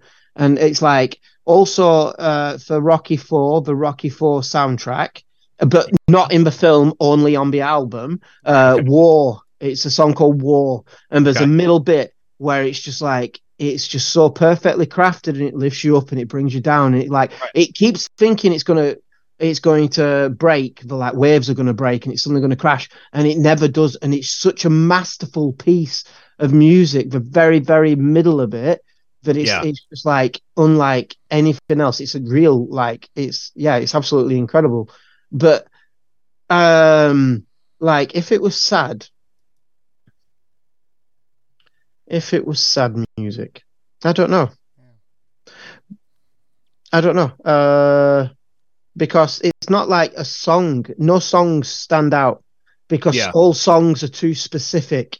So the only thing that's coming into my head is music. It's pieces of music that affect me at different times. And that, while I think of a complete piece of music, I will pass it over to Callum. Yeah. So, so I had to find the name of the song, but there was a song which I listened to as a teenager. One of my favorite artists of all time is an English kind of rapper called The Streets. He's got a really English accent, and a lot of the time it is really relatable. He's talking about going down a pub or having issues with your girlfriend.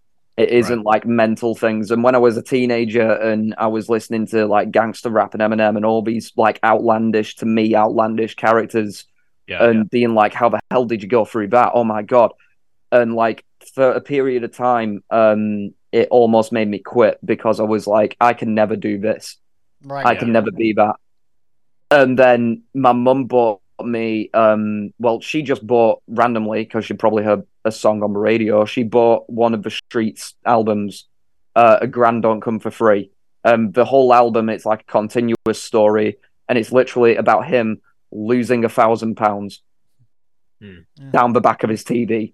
Wow. And it's like, that is literally it. He's like, he breaks up with his girlfriend, he takes like too many drugs at a club, and it's like so mundane when you're like from England, and it's like, yeah, I can do whatever I want. I can be a rapper. If there's a guy out there who's making really cool songs and he's just rapping about going and like to the corner shop and doing all of these really mundane things, but he's making really good songs out of it, then I can do it. But he had an album called Everything Is Borrowed, and that's like his third album, and pretty much there's a song on there called On the Edge of a Cliff, and it's the chorus of it, it goes something like, what was it? Since the onset of time, every single one of your ancestors survived. Every single person on your mum and dad's side successfully looked after and passed on to you life. Now, what are the chances of that like? And I heard that when I was a teenager, and that song made me like think of like, even though I was in like really dark places and I was doing really stupid shit, it made me think about like, what are the chances that it'd be me? Right. And what are the chances that dad and my mum would have made me, and that their parents would have made them to make me? Right. And it's one of those songs, and I would say that song is what I'd listen to. Yeah. If it ever was like the lowest of low days, because like Dad said, like I've heard so much music now, there's so much random crap in my head. But it's like I could literally wake up one day and be like, you know what, I'm really sad, I want to listen to Onyx shout at people. Or I could be like, I'm really sad, I want to listen to Kate Bush. Or something like that. But I think I would always go back to The Streets and that one song. Yeah. So it would always find a way to get back there. Nice. Yeah. Okay, Matthew, did you think of your I don't know, because like my relationship with music is a bit different, because like I don't know, I love things which take you on journeys and tell stories and stuff. So I like things that begin as one thing and then end as another thing. So I'm a really big fan of albums, not songs. Do you know what I mean? Because the songs are just the bricks that build the album. Right. And I think that's a real sad thing nowadays, that albums are vanishing. And so it's like, I love, one of my favouriteest ever bands that I mentioned earlier was a prog rock band from the 80s called Marillion. But how they could take you on a journey like which was 7 minutes long and go from one place to another, like completely with no choruses or anything, and just like this journey of sound. That's the sort of stuff that like speaks to me more than anything else. Starting in one place and going on this entire journey and ending up in a completely different place. They have a song to Marillion. I can't remember what its name is. It's not one of my favourites, but I love it because you start listening to the song and it's just like basic, just maybe a synth and vocals. And at no point do you realize that other instruments are joining, but by the end of it, it's this huge, everyone's there, but all the music's there, the drums are there, and it's just massive. And at no point during the journey do you really notice anything else coming in. And that's what I really love. And that's the sort of things that bring me comfort, like soundscapes that like you start out massive and then they slowly disappear until there's just one instrument left. I find stuff like that affects me a lot more than the words that people say, because when someone's singing a song, they're singing about them. They're not singing about me. They're not. Right. It's not. I felt so alienated throughout my life, and I find it very hard to identify with people who rap or sing or do all these things, because it's like I haven't lived that. That's not the life that I've lived. But within these sounds, I find that they tell so many stories like that, like starting in one place and ending in a completely different place. I find stuff like that absolutely mesmerizing and like awesome. And so if someone were to ask me to find like something that explains how I feel, it would probably be just a piece of music but took you on a real genuine journey, because that's telling a story. It's like, yeah, you can get all these sounds and all this brilliance, and then it can all just fade away and just have one sound left, and the loneliness that creates is just immense. So I don't have any specific ones in mind, but that's the sort of thing that if someone asked me to explain how I felt and I was feeling bad, that's the sort of thing I would say. Listen to this 400-minute piece of music. You'll understand how I feel. Yeah. See, I love that. That's why this question is so hard to answer, because it's what am I gonna say? You know, because like just like you, I mean, you have like 4 million songs in here that there's something different. So that's beautifully put. Yeah. So thank you all for that. Thank you all for that. Thank you. Right. Thank you for asking a question. That was a really cool question. Thank you. Okay, cool. Yeah, okay. So for all of our listeners, you can find FMA Plus 12 Gauge at FMA12gauge.bandcamp.com if you want to go to their website and purchase their John Cena. I guess promo. It's a battle. It's a battle cry to John Cena, and he's not answered it. The pussy. But he's come on. He's not busy with James Gunn anymore. Like, no, he's not. What the hell is he doing? There's two British people who want to battle him. But yeah, me a rap battle, John. 12 Gauge is spelled Gage, and that's one. The name, and that's 1, 2. 12, the numbers 1, 2 Gage. The reason, can I explain where it comes from? Yes, please. Because I wanted to call Callum Gage when he was little after the kid in Stephen King's Pet Sematary. Yes. Yes, that's Gage. And and when his mum went into labour, she just named him after the ward that they were on, which was Callum. So Gage got put as his middle name, Callum Gage Bennett. Whereas, if it had been called Gage, no one else would be called Gage, and he'd be so individual right now. Okay, but you're not. You're just like everyone else, Callum. Okay, right. I will voice to defend my mum, not from you, Dad. Yes. So what my mum says is that my dad decided while my mum was pregnant to show her Pet Sematary. Yeah. While she is pregnant, and say, "Oh yeah, there's this movie. I really want to name our baby after a character in this movie." And she's like, "Okay, yeah." And then he proceeds to show her a movie about a 2-year-old coming back to life and killing its parents. Yeah, and but he's so cute. And then he's like, "I want to call him after this 2-year-old that's come back to kill her parents." And then on the flip side of it, when I'm 2 years old, there's photos of me at 2. I look like Gage from Pet Sematary. He's the long-haired, ginger kid. Yeah. And I look like him when he's come back from the dead. Callum, you'd be so individual, boy, if you were called Gage. I would be right now. I don't want to imagine high school, but I would be right now. So, Well, see, now he can say, "Hey, man, I'm going to get called Gage now." Yes. Yeah, exactly. Because I did that with my name, because my name's James Andrew. And my mom used to call everybody used to call me Andy. Hated that name. So when I moved to Columbia, I'm like, I'm James now, and my mom can't stand the name James, but my dad named me it. So my dad won. Cool. My dad won the naming war. So yeah. Good. Yeah. That's good. Quick side note for any horror movie like fanatics out there that also love music and metal and stuff. Have you guys heard of the band Ice Nine Kills?